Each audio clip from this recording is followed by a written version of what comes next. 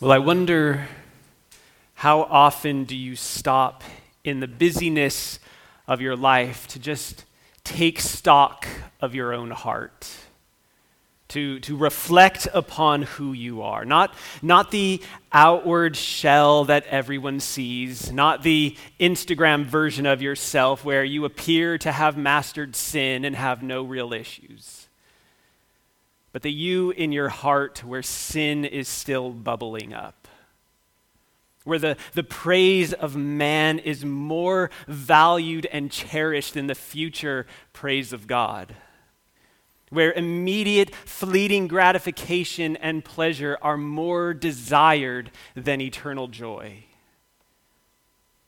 Do you ever stop to think that even if you have been a Christian for 40 years, you have not yet been removed from the presence of sin? Yes, you fight it. Yes, you pray for strength to kill it. Yes, you desire to mortify that sin in your life. Yes, you want to be like Jesus. And even while all those thoughts are fighting to be in the front of your mind, there are days, and maybe not even days, but minutes, seconds, a moment where the sin in you finds a stronghold and conquers you. And it claims victory. And there you lie on the battlefield of that encounter, beaten, ashamed, and bloodied.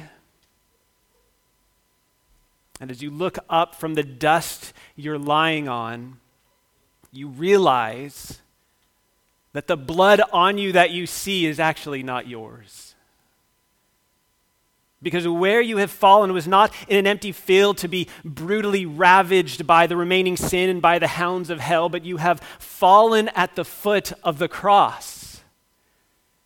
And so you look up and you see Jesus there, and it's his blood that has fallen on you. And on the nails in his hands and on his feet, it is written, Michael's sin. And how that makes you feel even worse. But above his head, there is a sign, and in big, bold, beautiful letters, it says, forgiven. Forgiven. And as you lie there, having lost the battle to sin, looking at that sign that says forgiven, you can't help but ask yourself, why? Why did you do it, Lord? You know my heart better than anyone else. You know what a sinner I am. Why did you take my sin on you? Why did you die in my place? You know I'm going to fail. I don't want to, but I cave. I give in. Why is there still forgiveness? Surely I've reached the point where you just wash your hands of me and say, I'm done with you. And yet amidst your lowly position of defeat, forgiveness continues to flow over you like an eternal spring. And as you rise, you stand to the tune of Ephesians 1:4-7. He chose us in him, that is in Christ. He chose us in him before the foundation of the world, that we would be holy and blameless before him. In love, he predestined us to adoption as sons through Jesus Christ to himself, according to the kind intention of his will, to the praise of his glorious grace, which he freely. You want a word for the day? There's your word, which he freely bestowed on us in the beloved. In him we have redemption through his blood, the forgiveness of our trespasses, according to the riches of his grace, which he lavished on us. The choosing, the loving, the adoption, the redemption, the forgiveness was all to the praise of his glorious grace. If you ever come to the cross thinking that you should be forgiven because you are basically a nice person, because you've done a certain amount of good things that you are somehow owed forgiveness, you will find that it is nowhere to be seen. But to the one who sees his sin, who sees her sin, who is distraught over it, sickened by it, hates it, and cries out, I don't deserve it. I don't deserve it. I don't deserve to be forgiven. My only hope is Christ. Grace and forgiveness will pour like a hurricane where you lie. I speak this to you who are believers, to remind you not to think of yourself as greater than you are, not to think of yourself as you're just a couple steps behind Jesus. I know Jesus is sinless, and I'm not saying that I am, but if I reach out my hand, I can touch his shoulder. That's about how close I am. While the Christian life is one of sanctification, the Holy Spirit working in you to make us more like Jesus, and while the longer we are a Christian, the further along in our walk we should be, make no mistake, the moment you wake up in the morning, you are at war with sin. There will be days you are victorious by the power of Christ, and there will be days that you fall. And so you are still, even at this moment, in need of forgiveness. You are still at this moment in need of the cross. And so don't forget that. You deserved punishment. You deserved hell. Yet Christ took it on himself so that you would be forgiven. If you are here and are not a Christian, this is what you need. This is what you need. You are a sinner just like everyone else in this room. You need forgiveness. You have lived in such a way that belittles God and that demeans his glory. And I know this because this is what sin does. That happens every time we fail. Every time we sin, we belittle God and we demean his glory. Forgiveness does not come by earning it. It doesn't come by paying for it. It doesn't come by even participating in religious activities or rituals. It comes by faith alone in Christ alone. Because on the cross, Jesus bore the punishment of our sins so that we might be forgiven. You must believe, you must trust in him. And then, and only then, will these be some of the sweetest words that you have ever heard in your life. When the God whom you have offended looks at you and says, I am he who blots out your transgressions for my own sake, and I will not remember your sins. Or again in Jeremiah 31:34, for I will forgive their iniquity, their trespasses, their rebellion, their hatred of me, their loving of other things more than me, their sin. For I will forgive their iniquity, and I will remember their sins no more.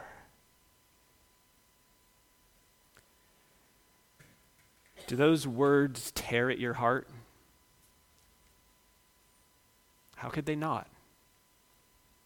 If they don't, it's because you don't understand how horrible sin is, how it dwells in each of our hearts, how hell-deserving you are. Only then to hear the Lord say, I will remember your sins no more, will it be to you like an ocean of crystal clear water to the tired, sun-beaten man in the desert. Do you stop in the busyness of your life to just take stock of your own heart? To reflect upon who you are, to just pause for 1 minute out of a year to ponder the awesome reality that if you have trusted in Jesus, truly you have been forgiven. If you have no other reason to sing loudly these songs that we sing on a Sunday morning, this is a great reason. If you feel that forgiveness, how can you not want to sing the loudest? In singing, I love thee because thou hast first loved me. and purchased my pardon on Calvary's tree. I love thee for wearing the thorns on thy brow. If ever I love thee, my Jesus, 'tis now. Or to sing this, I know not why God's wondrous grace to me he hath made known, nor why unworthy Christ in love redeemed me for his own. Or this, when Satan tempts me to despair and tells me of the guilt within, upward I look and see him there who made an end of all my sin. Because the sinless Savior died, my sinful soul is counted free. For God the just is satisfied to look on him and pardon me. What redeemed sinner can let these words just fall from their mouth as if they were semantically empty and just put to a tune for its own sake, instead of having a glorious, grace-filled reality standing behind it? My sinful soul is counted free. Why? Because God the just is satisfied to look on him, on Christ, the one who hangs above you on a cross as you lie prostrate, having been conquered by sin, whose spilled blood covers you. He is satisfied to look on him and pardon me. Just take a second right now and dwell on that. As a Christian, you stand guilt-free and blameless before the King of the universe because you have been pardoned. You've been forgiven because Jesus took your punishment. If you're not a Christian right now, say to the Lord, I don't know what I'm doing, but I want to be forgiven. I am trusting in Jesus that he died for my sins. Help me to believe. Do these thoughts not grip your heart?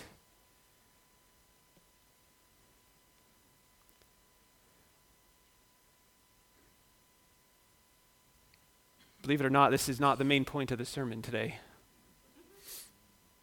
These are the waters that we need to soak in for a bit in order for us to feel the impact of the main point of the sermon this morning. Because the question we ought to ask is, what does this mean now for us as to how we ought to live? How we interact with each other in this church?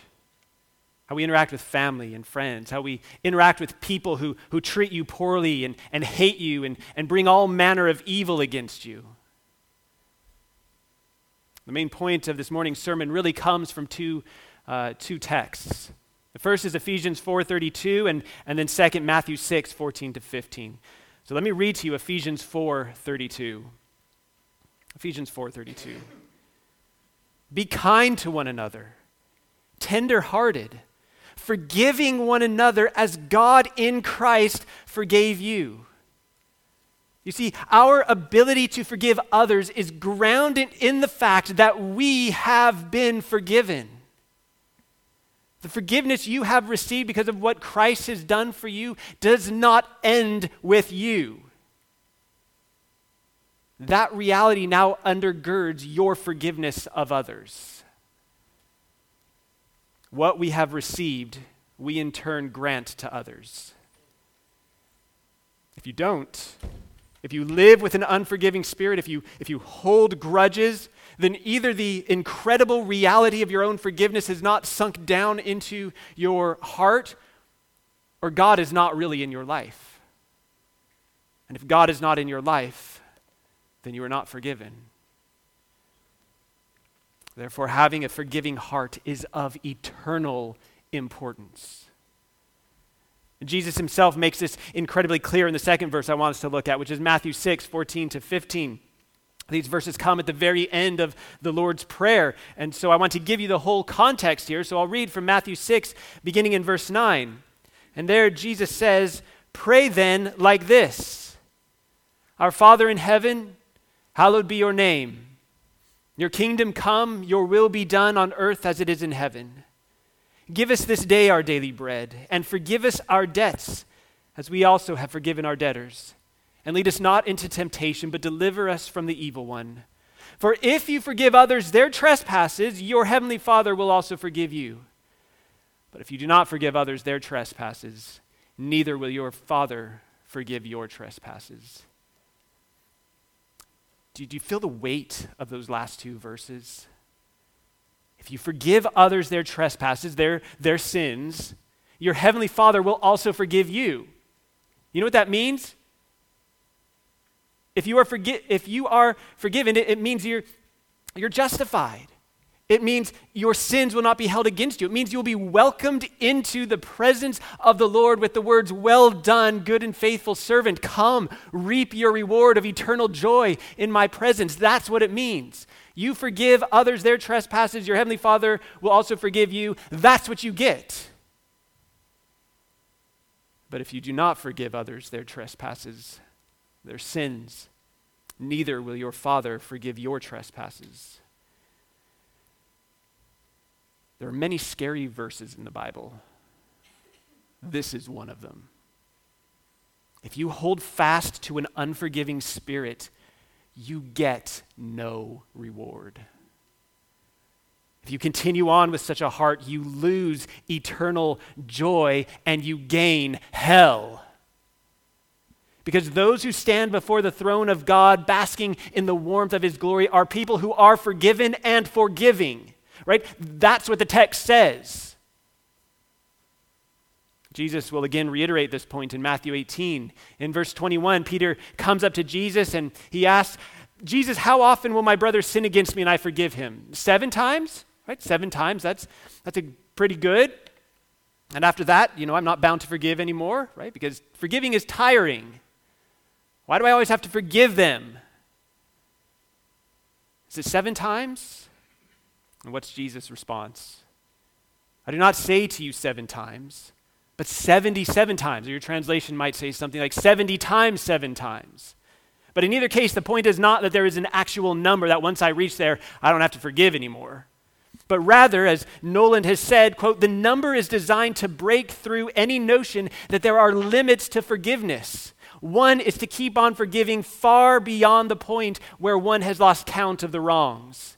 And then from that question, Jesus immediately then moves into this parable about what the kingdom of heaven might be compared to. And he says that a king decided to settle accounts with his servants. And so one of the servants was brought before him, and this servant owed him 10,000 talents. To give you an idea how much this is, Josephus notes that the total Judean tax for 1 year was just 600 talents.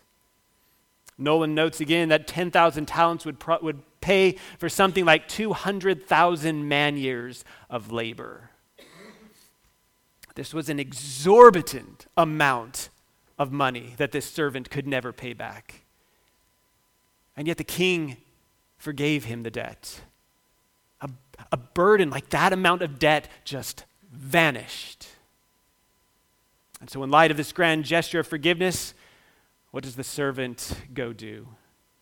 Well, he finds another servant, a fellow servant, who owes him a minuscule amount compared to what he owed the king.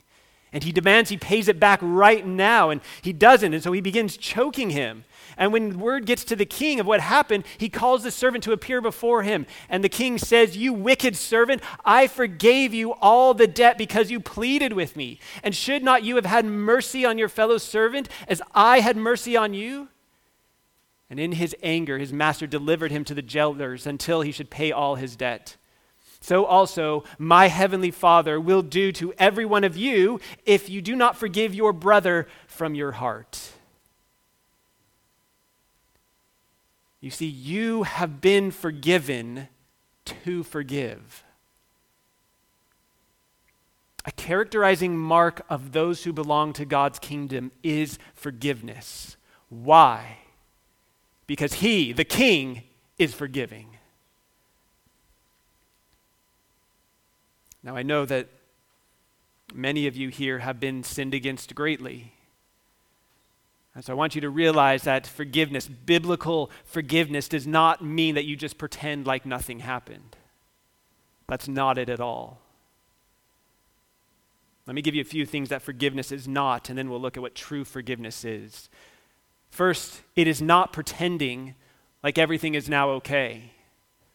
When someone sins against you, you will be hurt. But forgiveness doesn't allow that hurt to become anger. And it doesn't cling to that hurt. Brad Hambrick writes this, quote, "Forgiveness is what allows us to express hurt as hurt rather than hurt as anger." Second, forgiveness does not mean that there are not consequences. Sin has consequences. Those consequences might be a broken relationship that now must be mended slowly over many years. It might be prison. It might be death. In 2015, Dylan Roof, a white supremacist, murdered 9 people in a black church in South Carolina in the U.S. And at the trial, family members of those who were slain were there and were given an opportunity to speak. And out of their pain and sorrow, many stood up in that courtroom to the man who murdered their family and said, "I forgive you, and I pray for your soul." That's amazing. That is amazing. But it doesn't mean that they don't want charges brought, not at all. In fact, he was found guilty and given the death sentence. Forgiveness does not end consequences. Third, forgiveness does not mean that trust is automatically restored. The hurt, the consequences may be so severe that it may take years to regain trust. Forgiveness is not living naively about what has happened. So what then is forgiveness? Well, I think a helpful definition is given by Thomas Watson, an old Puritan from the 17th century, in his work on the Lord's Prayer.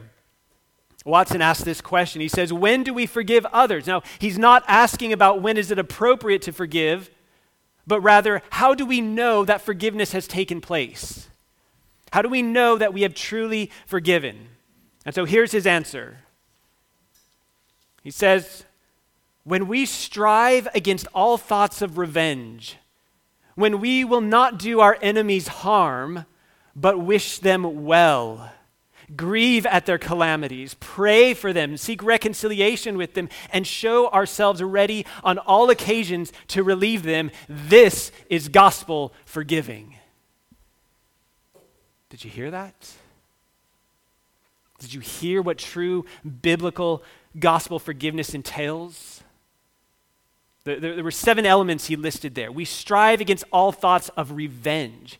It's not up to you to get payback. It's not up to you to bring about justice. And notice, Watson didn't say don't seek revenge. We're not supposed to seek revenge. But that's not what he said. He said, rather strive against all thoughts of revenge. This is a heart issue.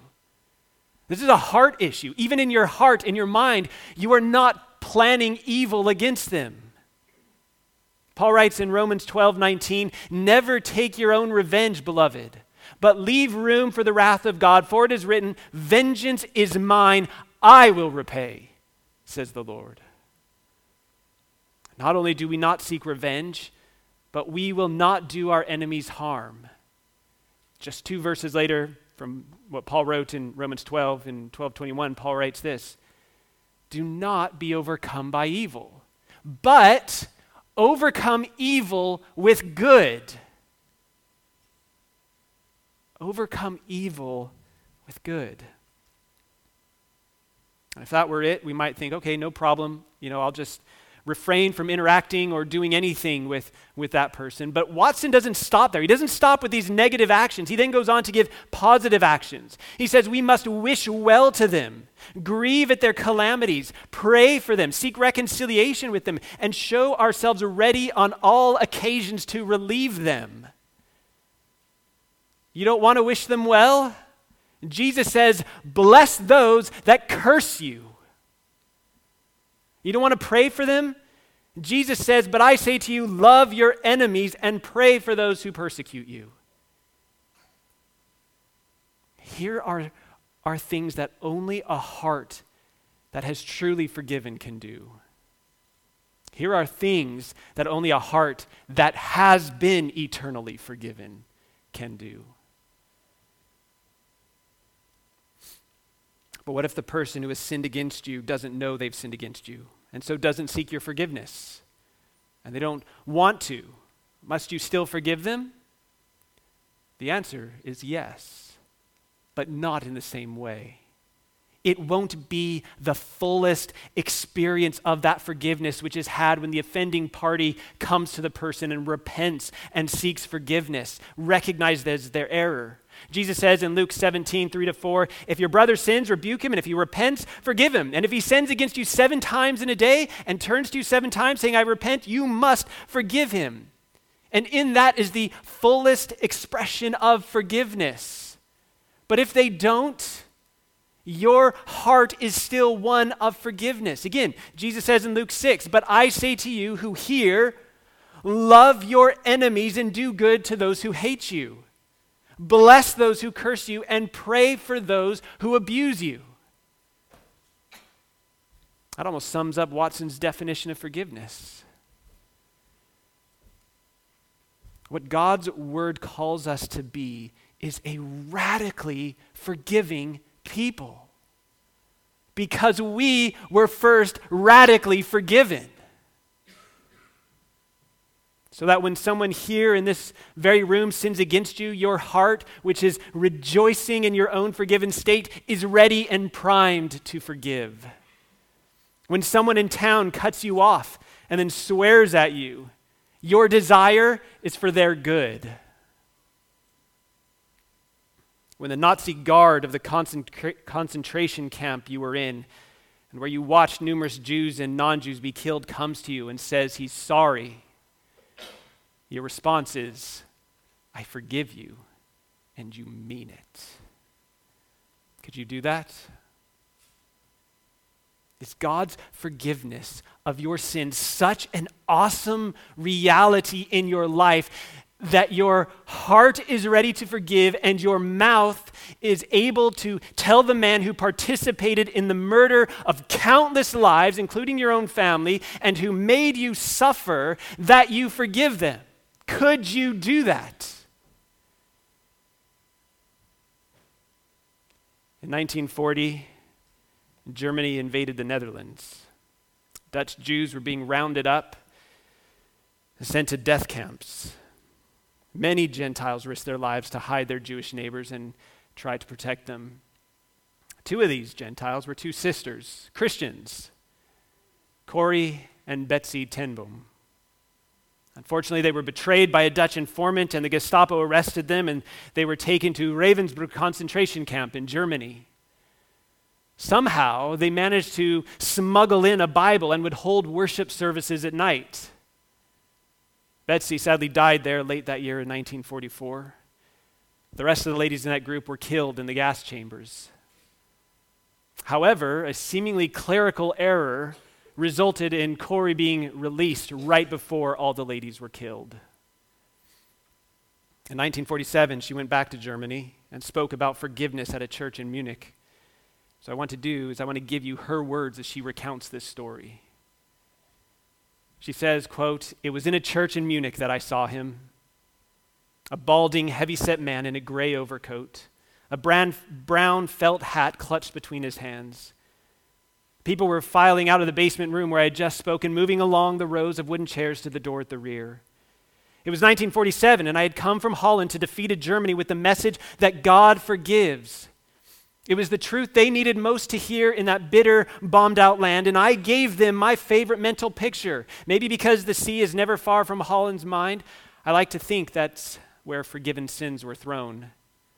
If we confess our sins, I said, God cast them into the deepest ocean, gone forever." The solemn faces stared back at me, not quite daring to believe. There were never questions after a talk in Germany in 1947. People stood up in silence. In silence, they collected their wraps. In silence, they left the room. And that's when I saw him, working his way forward against the others. One moment I saw the overcoat and the brown hat, the next a blue uniform and a visored cap with the skull and crossbones. And it came back with a rush. The huge room with its harsh overhead lights, the pathetic pile of dresses and shoes in the center of the floor, the shame of walking naked past this man. I could see my sister's frail form ahead of me, ribs sharp beneath the parchment skin. Betsy, how thin you were. Betsy and I had been arrested for concealing Jews in our home during the Nazi occupation of Holland. This man had been a guard at Ravensbrück concentration camp where we were sent. And now he was in front of me, hand thrust out. A fine message, Fraulein. How good it is to know that, as you say, all our sins are at the bottom of the sea. And I, who spoke so glibly of forgiveness, fumbled in my pocketbook rather than take that hand. He would not remember me, of course. How could he remember one prisoner among thousands of women? But I remembered him, and the leather crop swinging from his belt. It was the first time since my release that I had been face to face with one of my captors, and my blood seemed to freeze. You mentioned Ravensbrück in your talk, he was saying. I was a guard there. No, he did not remember me. But since that time, he went on, I have become a Christian. I know that God has forgiven me for the cruel things I did there. But I would like to hear it from your lips as well, Fraulein. Again, the hand came out. Will you forgive me?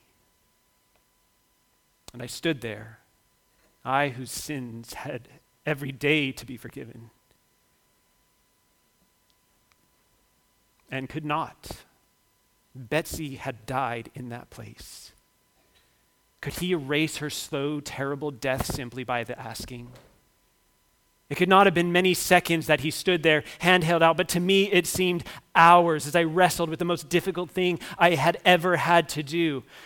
For I had to do it. I knew that. The message that God forgives has a prior condition, that we forgive those who have injured us. If you do not forgive men their trespasses, Jesus says, neither will your Father in heaven forgive your trespasses. I knew it not only as a commandment of God, but as a daily experience. Since the end of the war, I had a home in Holland for victims of Nazi brutality.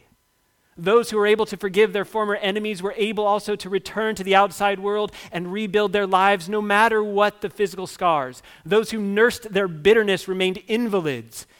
It was as simple and as horrible as that. And still I stood there with the coldness clutching my heart. But forgiveness is not an emotion. I knew that too. Forgiveness is an act of the will, and the will can function regardless of the temperature of the heart. Jesus, help me, I prayed silently. I can lift my hand. I can do that much. You supply the feeling. And so woodenly, mechanically, I thrust my hand into the one stretched out to me. And as I did, an incredible thing took place. The current started in my shoulder, raced down my arm, sprang into our joined hands, and then this healing warmth seemed to flood my whole being, bringing me to tears. I forgive you, brother, I cried. With all my heart. For a long moment, we grasped each other's hands, the former guard and the former prisoner. I had never known God's love so intensely as I did then. That is what we are to be. Let's pray.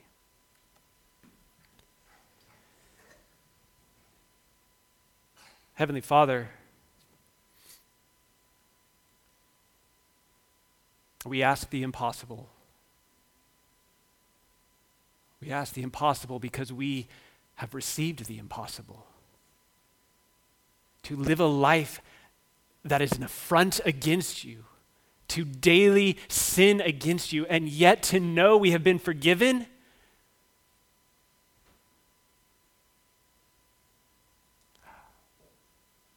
Even that thought alone should melt a cold heart. And so when we ask the impossible, Lord, we are asking that you would make us people who are willing to forgive. That we would not consider ourselves to be the demigods who have been affronted in this life, but to see that we were those who were in need of forgiveness, and that forgiveness flows out from us to forgive those around us.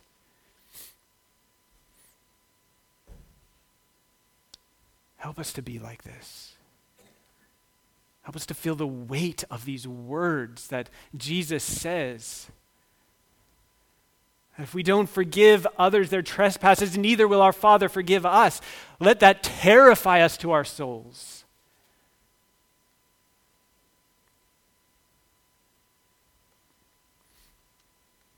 May we be prepared and ready to forgive, just as you are ready to forgive us.